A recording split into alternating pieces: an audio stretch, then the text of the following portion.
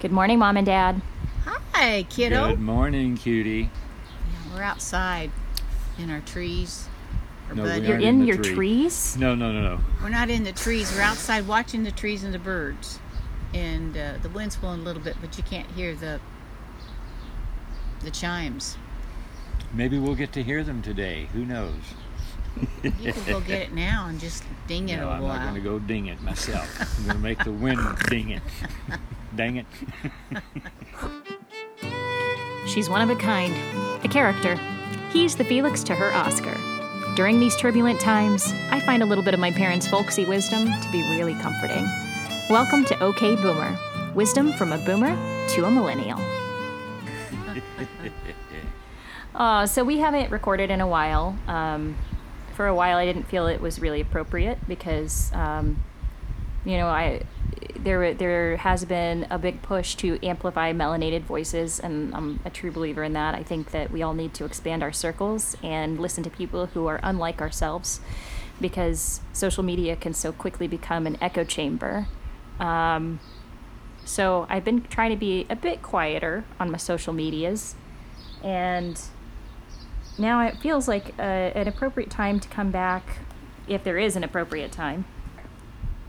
I was talking about this issue on another podcast that we have about escapism and how escapism is absolutely necessary, but it also feels like a moral issue, right? Because when we escape, so often we're not there to witness and help change things.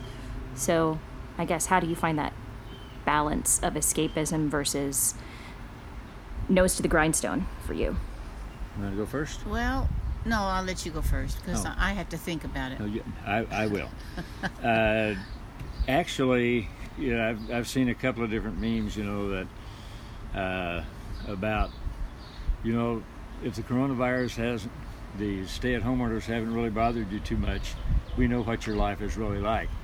And that's kind of me, especially right now.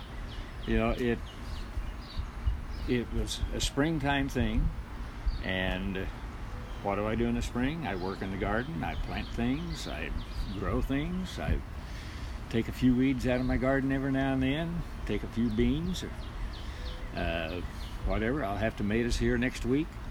And so, really it hasn't, for the most part, affected me.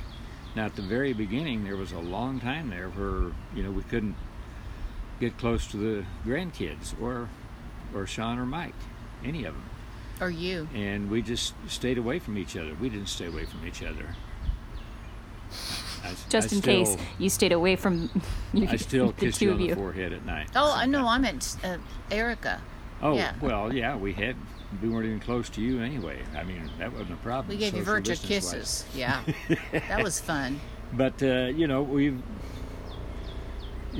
except that for that first, month and a half, when we couldn't even touch, the grandkids or the kids, until we found out, how safe everybody in the family was going to be, everybody just kept their distance. They were all watching out for us, just like you. I think you probably told them, you better be careful around Mom and Dad. Oh, everybody was. And Sean bought her so groceries. Everybody was. Yeah.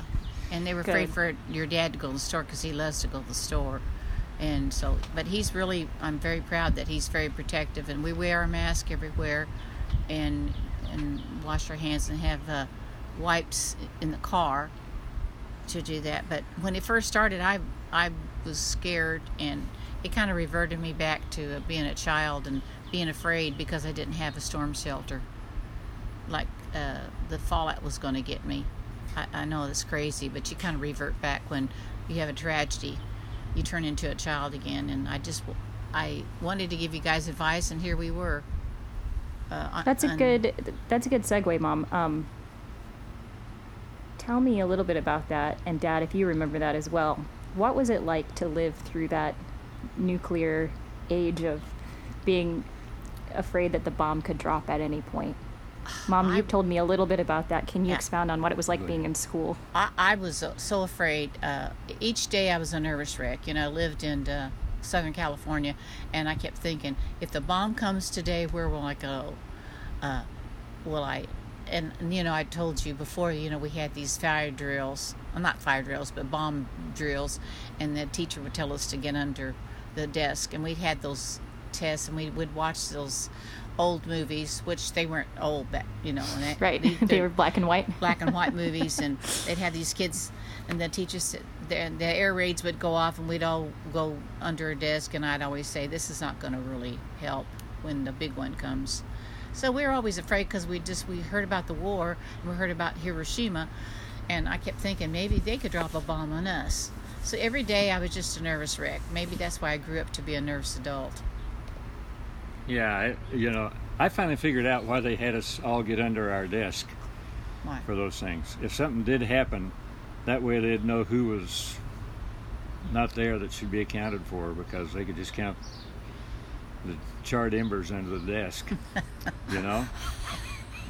Are you serious, or are you making a No, terrible he's making a joke? joke. Yeah. Well, this is much later. You know, when we finally figured out, you know, this isn't going to do a bit of good if there is a nuclear bomb close enough. You know, we're gone. I don't Yeah. care what. So yeah, you start thinking, well, why did they have us do that? And you know, I'm not sure. I don't think the idea of doing it for the insurance companies had come about yet, but Yeah. it was a similar thing. You know, you do something because you don't want to get sued.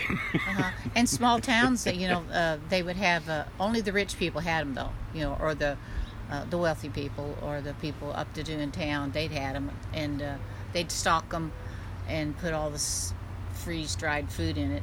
And I thought, I wonder if they'd let me in if I had to. So I had to quit worrying about it, because I moved so much anyway. So I thought maybe, you know, my grandma's cellar would work when we went to Missouri. And I thought, no, the cellar won't work. There's too many snakes in that. I don't want to go in there. So that's one thing we do grew up. And also we grew up with those movies. A lot of alien movies. I thought, either if that's not going to get you, the aliens are going to get you, because every week we used to see a double feature at the show of the monsters, you know. And I thought, that's going to get us if the Blob doesn't get us, or Frankenstein. Did people really believe in aliens more at that time than they do now, do you think? Yes. Because I was watching an old Twilight Zone episode, and one of the things in it was, this is the one where they're all in this cafe, and they know that one of them is an alien. Like, the theory is posited, we had 6 people on the bus, and now there are 7 here. So one of them is going to, you know, and we found this thing abandoned. It looks like a flying saucer, so one of you must be an alien. And nobody was like, aliens don't exist. It was just a conceit of that particular show that, yeah, that's reasonable. One of us is an alien. So I thought, is that just for the purposes of the show, or was that like a prevailing belief at that time? Oh. I think that it's probably very similar to today, except there are a lot of other issues that people are talking about, and conspiracies and different things like that the alien thing doesn't come up, except, you know, very little. And back then, you know, we had the tabloids that the front page of virtually every one for, you know, half the year showed an alien on the front.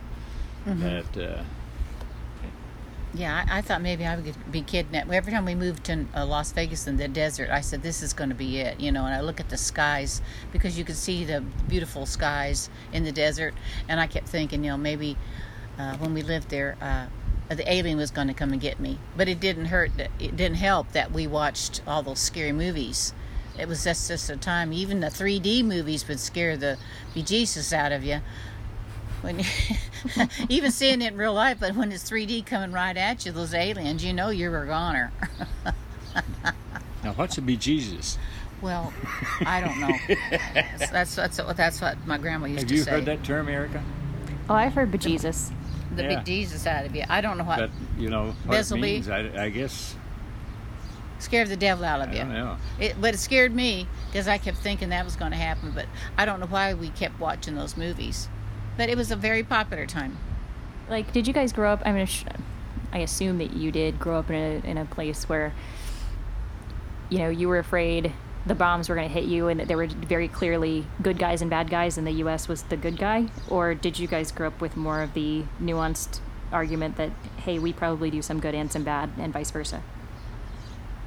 Well, when I was young, I can't speak for your mother here, but I'm going to say it's probably similar. Up until, you get in junior high or high school, we just figured, this old USA, USA chant was the thing that needed to be done. And, it was just that much of a patriotism thing.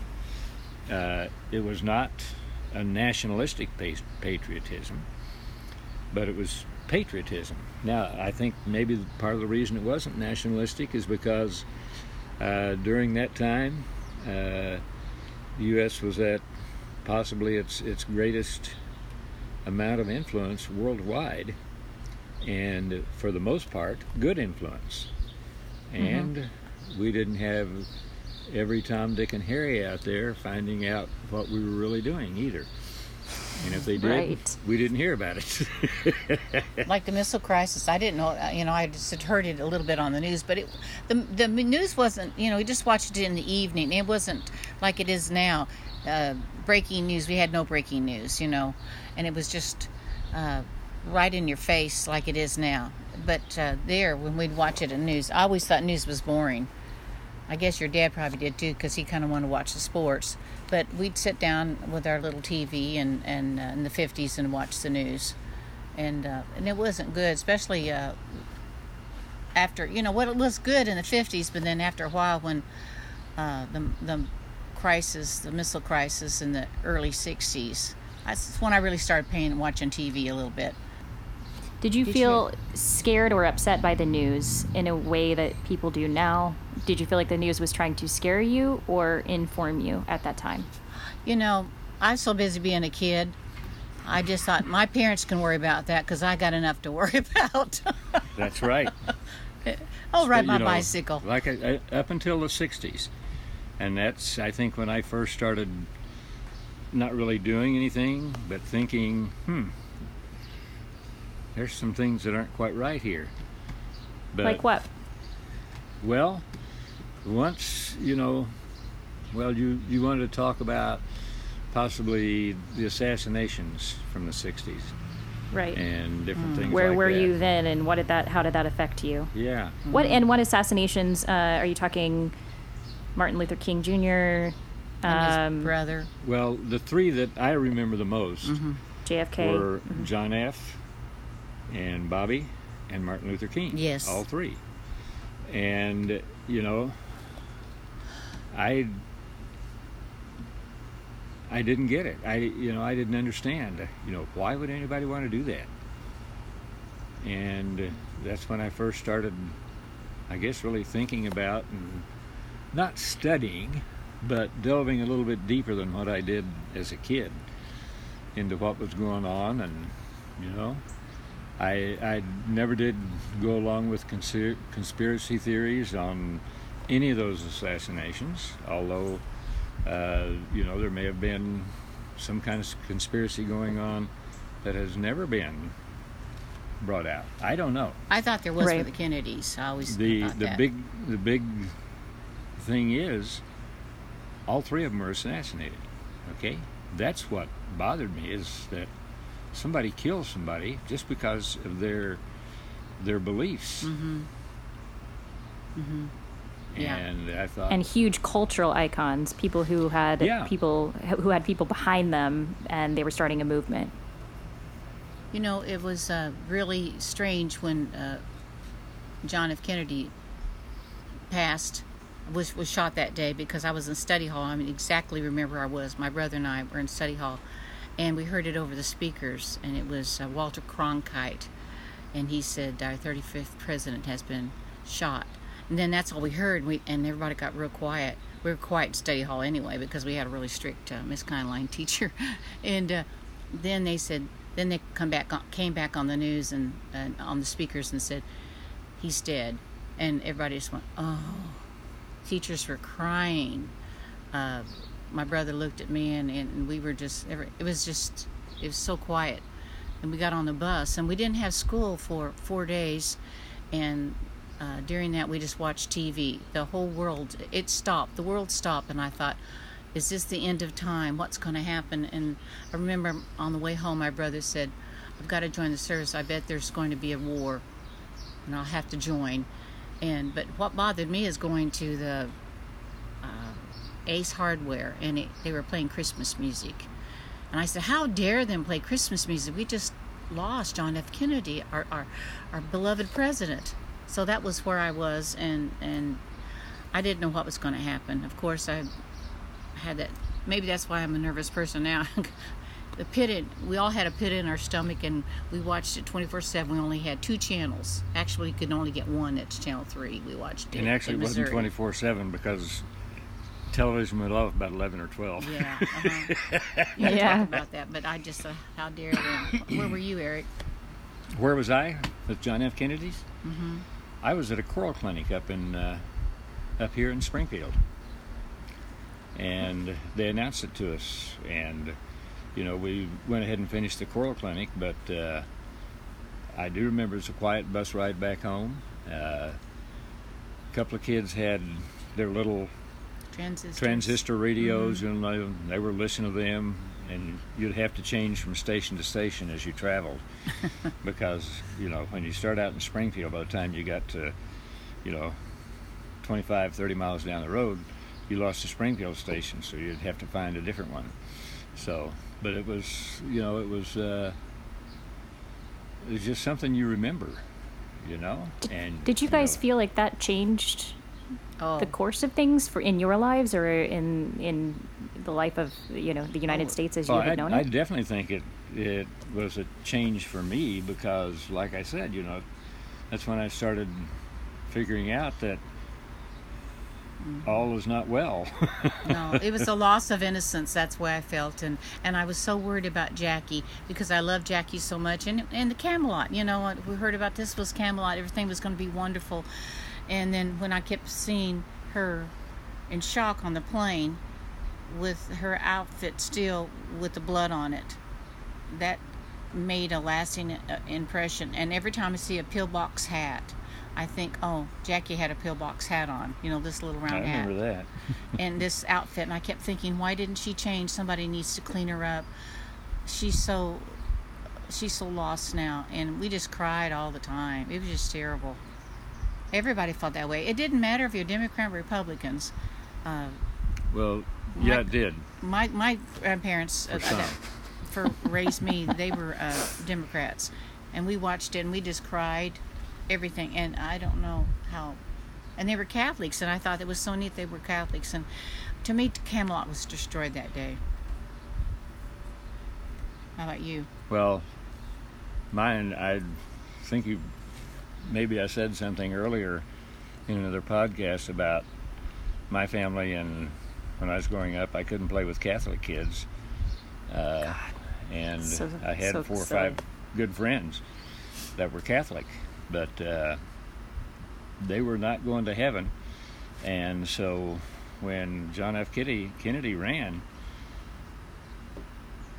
one of the main points against him for the Republican Party was he's a Catholic. Oh, gosh. Now the Pope's going to run the world. That's what they thought? Oh, yeah. Why were they afraid that the Pope would run the world?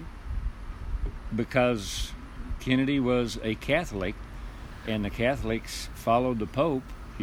Every one of them did everything that the Pope said to do. I didn't know that. That's what they tried to tell us. And then after his brother was shot, I thought, who's going to be next? And I just kept worrying about Rose. I would do a lot of the reading. I saved a lot of the clippings, and they're lost through the days, though. And I saved the clippings, and I kept thinking of poor Rose. Poor mother, she's lost 2 sons now. And it was just, and Grandma, of course my grandma prayed a lot for all that. And I just kept thinking, why is this happening? It really bothered me. I didn't know where I was going to go, what I was going to do.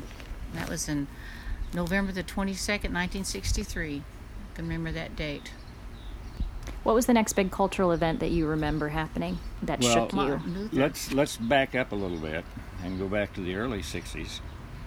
And that was the riots for blacks to have more rights. And, you know, I don't know how Mom reacted to that. I'm sure she might have, you know, known some of the people who were doing the protesting. Yes. But of course, where I grew up, the only thing I ever saw was what they put on television. And, you know, I knew that what the blacks were wanting was something they deserved. But, you know, at that time, you know, kids stayed kids until they got into college. You know, we didn't really make too much difference. But, you know, nowadays I've seen so many young black people who've come out and started some of these marches here in Springfield. It's great. We've had a couple of different ones. And boy, I tell you what, the organization, the speaking skills, just absolutely amazing. You know, it's like they've been practicing all their life, which I'm going to bet that they have been, because their parents and their parents before them taught them what was going on. And, you know, Yeah, you're right. I hope it happens in our lifetime, but you know, like, you got to be carefully taught to be prejudiced, and for so many years it's gone on, and I just never could understand it. Let's talk a bit about the 70s and 80s. Oh my I know you gosh. guys were busy having children and having jobs, and Dad was nearly drafted, right? Oh, I don't know yes. what year that was. Was that? That was 1969. We just 69, 70. Okay, we just got 69. married, Yeah. and had his first job, and he was 17.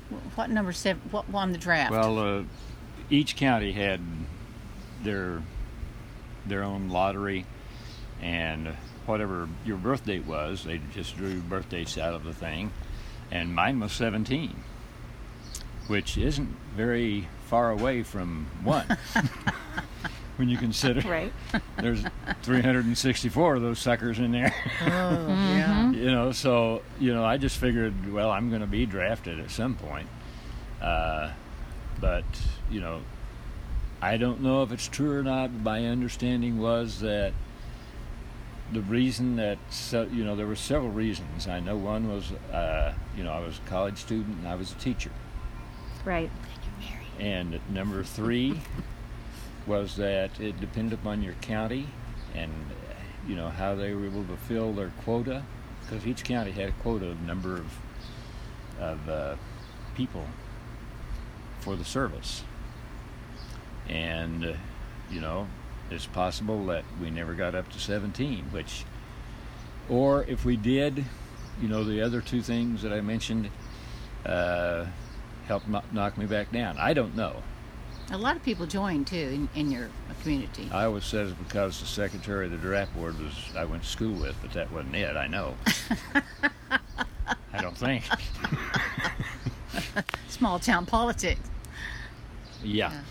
And if he would have left me, I don't know if I could have managed on my own.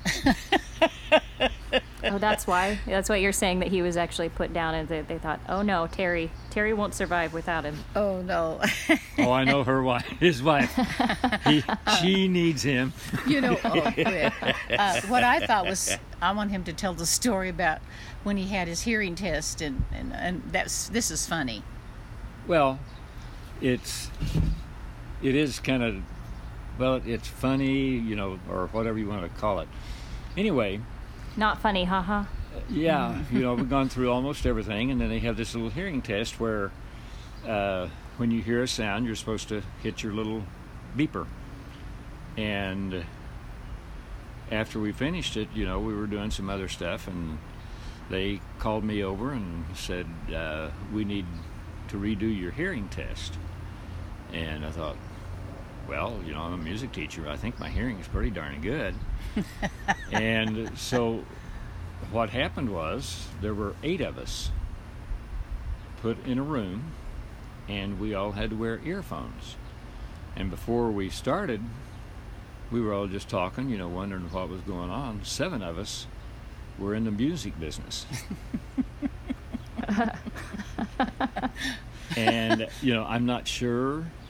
I still don't know for sure, whether we heard overtones that other people weren't hearing, or we were able to pick up, other little things that were going on. I have no idea, but 7 of the 8 were in the music business. That's fascinating. Yeah. You know those eye exams that you take when you have to just look out of one eye, and it has you're supposed to look in the middle, and then it has the little black box that comes on in and out. Mm-hmm. I always am afraid that I'm extra clicking because I'm so hyper vigilant and like I want to ace everything, and so I'll just click it. Sometimes I'll just click it when there's probably nothing there, and I always wonder if how that accounts for. I know what test. you're saying, because I would do the same thing, and when they would, okay, which one is the clearest? Me too. And I'd virtually all the time have to go back and say, let me see those again.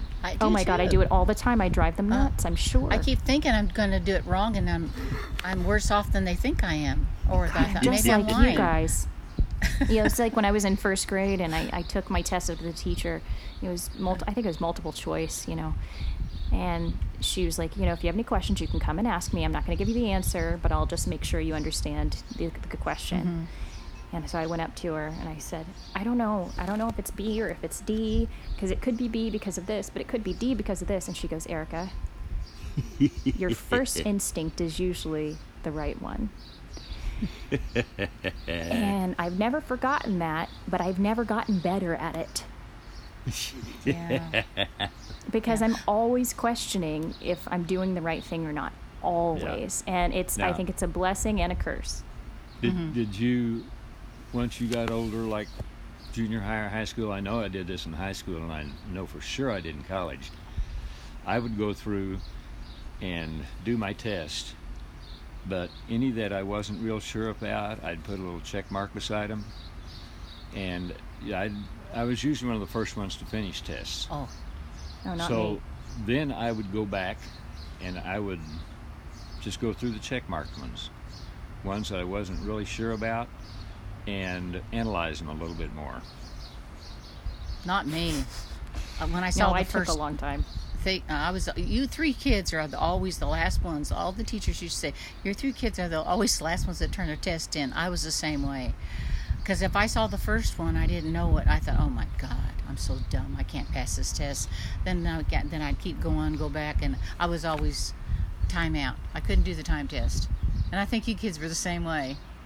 Well, this is interesting because, yeah, absolutely. And, I had a history teacher, Dr. Asher, who I absolutely still love to this day. But in college, it was the best testing atmosphere I ever had, because if you put the wrong answer and you got your test back, you could go back and say why you put that answer. You just have to write a paragraph about it and explain, and he could accept it or not. And then I tended to ace all my exams. And I think the lesson he was teaching is something that you guys obviously taught me, and I'm trying to kind of tie into how you analyze things that were happening to you at the time, is that very rarely is anything black and white, that life is difficult because there are gray areas, and it's really hard to make a good, sound moral decision sometimes because you want to make sure you're doing the right thing, and ultimately it's a good thing, right? It's a good thing to constantly question and not think that you know all the answers. Mm-hmm. And It seems so frequently in life that the people who think they have the right answers lead so many astray. Well, and I don't want to get too far into this where we are now, but that's exactly what it is. And so many people, everything for them, it's either black or white, What about the gray? And there's nothing in between. And you know me, I've always been a tweener. Yeah.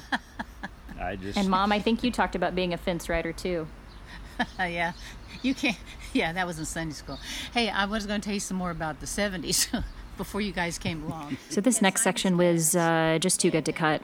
Mom goes off topic. She uses the wrong word, and then she tries to explain away the wrong word. With her permission, I've included it for your pleasure today. So we raised the kids in this little community of Mansfield that we couldn't have raised you if we didn't have excuses. Excuses, not excuses. That's not the word I mean. Man, we had a lot of those. I don't mean excuses. I meant, what do you call it? Like, we had Aunt Ethel, we had Peggy, we had a lot of aunts Cody. and grandmas and Yeah. grandpas. We Aunts, uncles, grandmas, and grandpas. neighbors that that weren't really. that we adopted because I'm sorry. Mama died Excuses, early. and you meant neighbors? I don't mean excuses. I meant aunts and uncles. I don't know why I said excuses. Excuses. We use it every day. Okay, that's a song. I don't know why it just popped. Well, I was talking to you, and all of a sudden I saw a dove. I didn't know how I came- was going to loop any of this stuff in, but now I clearly have to loop it in somehow because what Well, is Eric- that? I was talking about that, and all of a sudden I saw a bird, another bird I can't identify, fly by, and I thought of aunts and uncles, and I said, "Excuses, I don't know what that." Well, I'm sorry that. Did that help?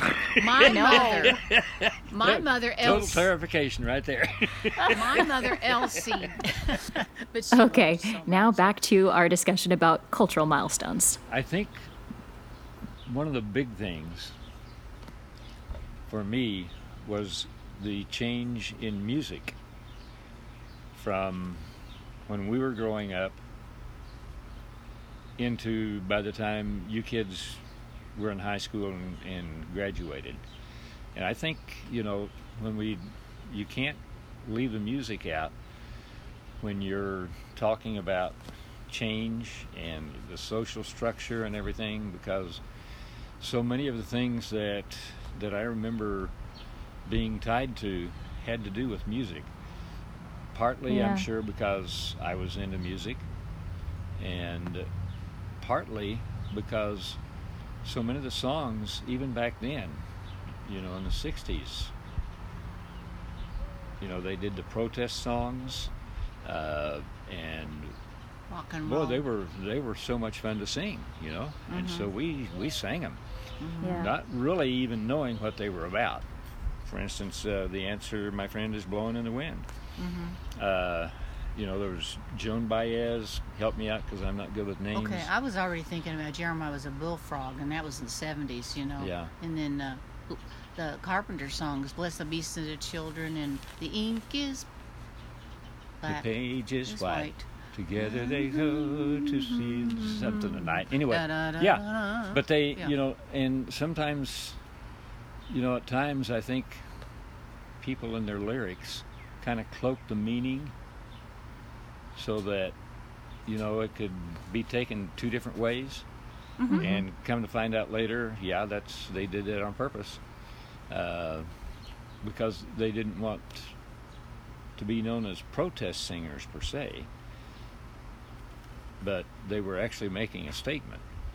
And I think that's, that was typical of that generation. We didn't want to come right out unless you were the protest song singers and say, well, I'm in favor of this, and why aren't we doing more about it?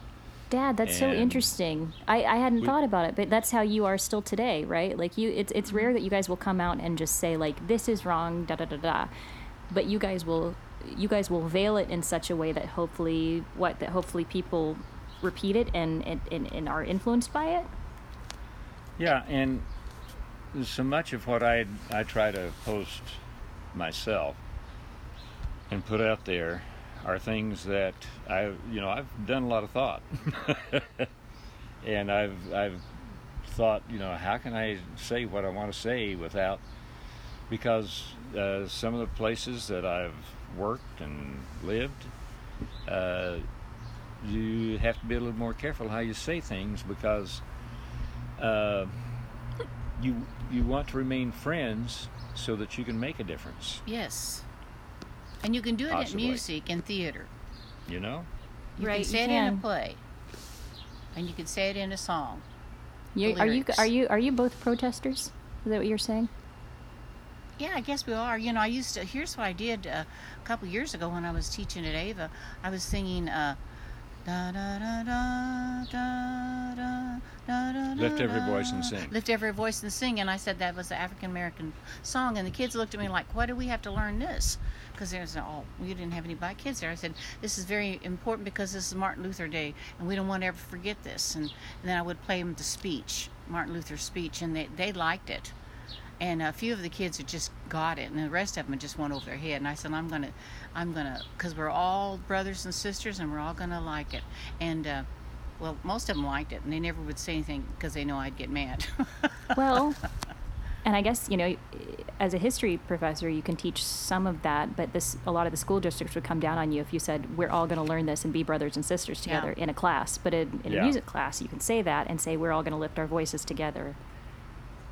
Well, yeah, and you could do a lot more with music teaching history than a history teacher could if you were paying attention to what you were actually doing during the school year. You could give a good history lesson about things that people don't really feel comfortable actually talking about, but if you give it to them in music, then they find out, oh, I like that. Oh, is that what it meant? And maybe you're planting some seeds of thought. Yes. I like that. Yep. Dangerous. Very It dangerous. wasn't very dangerous to us teaching the No, kids. it wasn't. The parents didn't complain that they just. I know. I just mean through the years, it's And, music and poets and playwrights have always been like the dissidents, right? And had to The be careful dreamers. about it, but they veil it and they put it out there. Sometimes it's just not blatant. And that's okay. I think you know when you have different ways that you approach things, maybe passive, maybe aggressive, but the kids have to know that there's other things going on besides my little world. We want to do what I think is best, and no one wants to listen to anyone else. They want to do what they want to do. They want to be right, and I don't know. You got to think of other people, and that's what's been bothering me lately. Is I want people to think of other people because that's what we've been taught. Remember I told you that one time, "No man is an island." That's one of the songs I learned in 7th grade. No man stands alone. Right. Each man. Did I sing it to you? You want me to sing it? No. Okay, never mind. If you want to. Okay. Anyway, No, that's okay. Music. She You want wants to go me. ahead? She wants me to sing it. No man is an island. No man stands alone. Each man's joy is joy to me. Each man's grief is my own. We need one another, so I will defend each man as my brother. Each man as my friend. That's why we should love everybody. And if you can't love everybody, adopt a cat. We just rescued a cat. Shh. But we can't talk about that. Well, When humans fail, animals take up the slack. Talking to Mom and Dad has been a saving grace for me, and I really hope it helps you too. Thanks for joining us again. sing "Leaving Yeah. on Jet Plane." I'm not leaving on a jet plane. Okay, do you not want to now, sing that song with for the her? virus the way it Okay. is. Gee. I wish we could leave on a jet plane and go fly to New York and see you. Yes, me too. Me too. And you and Drew, I miss you guys so much. Miss you. I can't wait to. We'll meet again. Don't know where, don't know when, but we'll meet again some sunny day.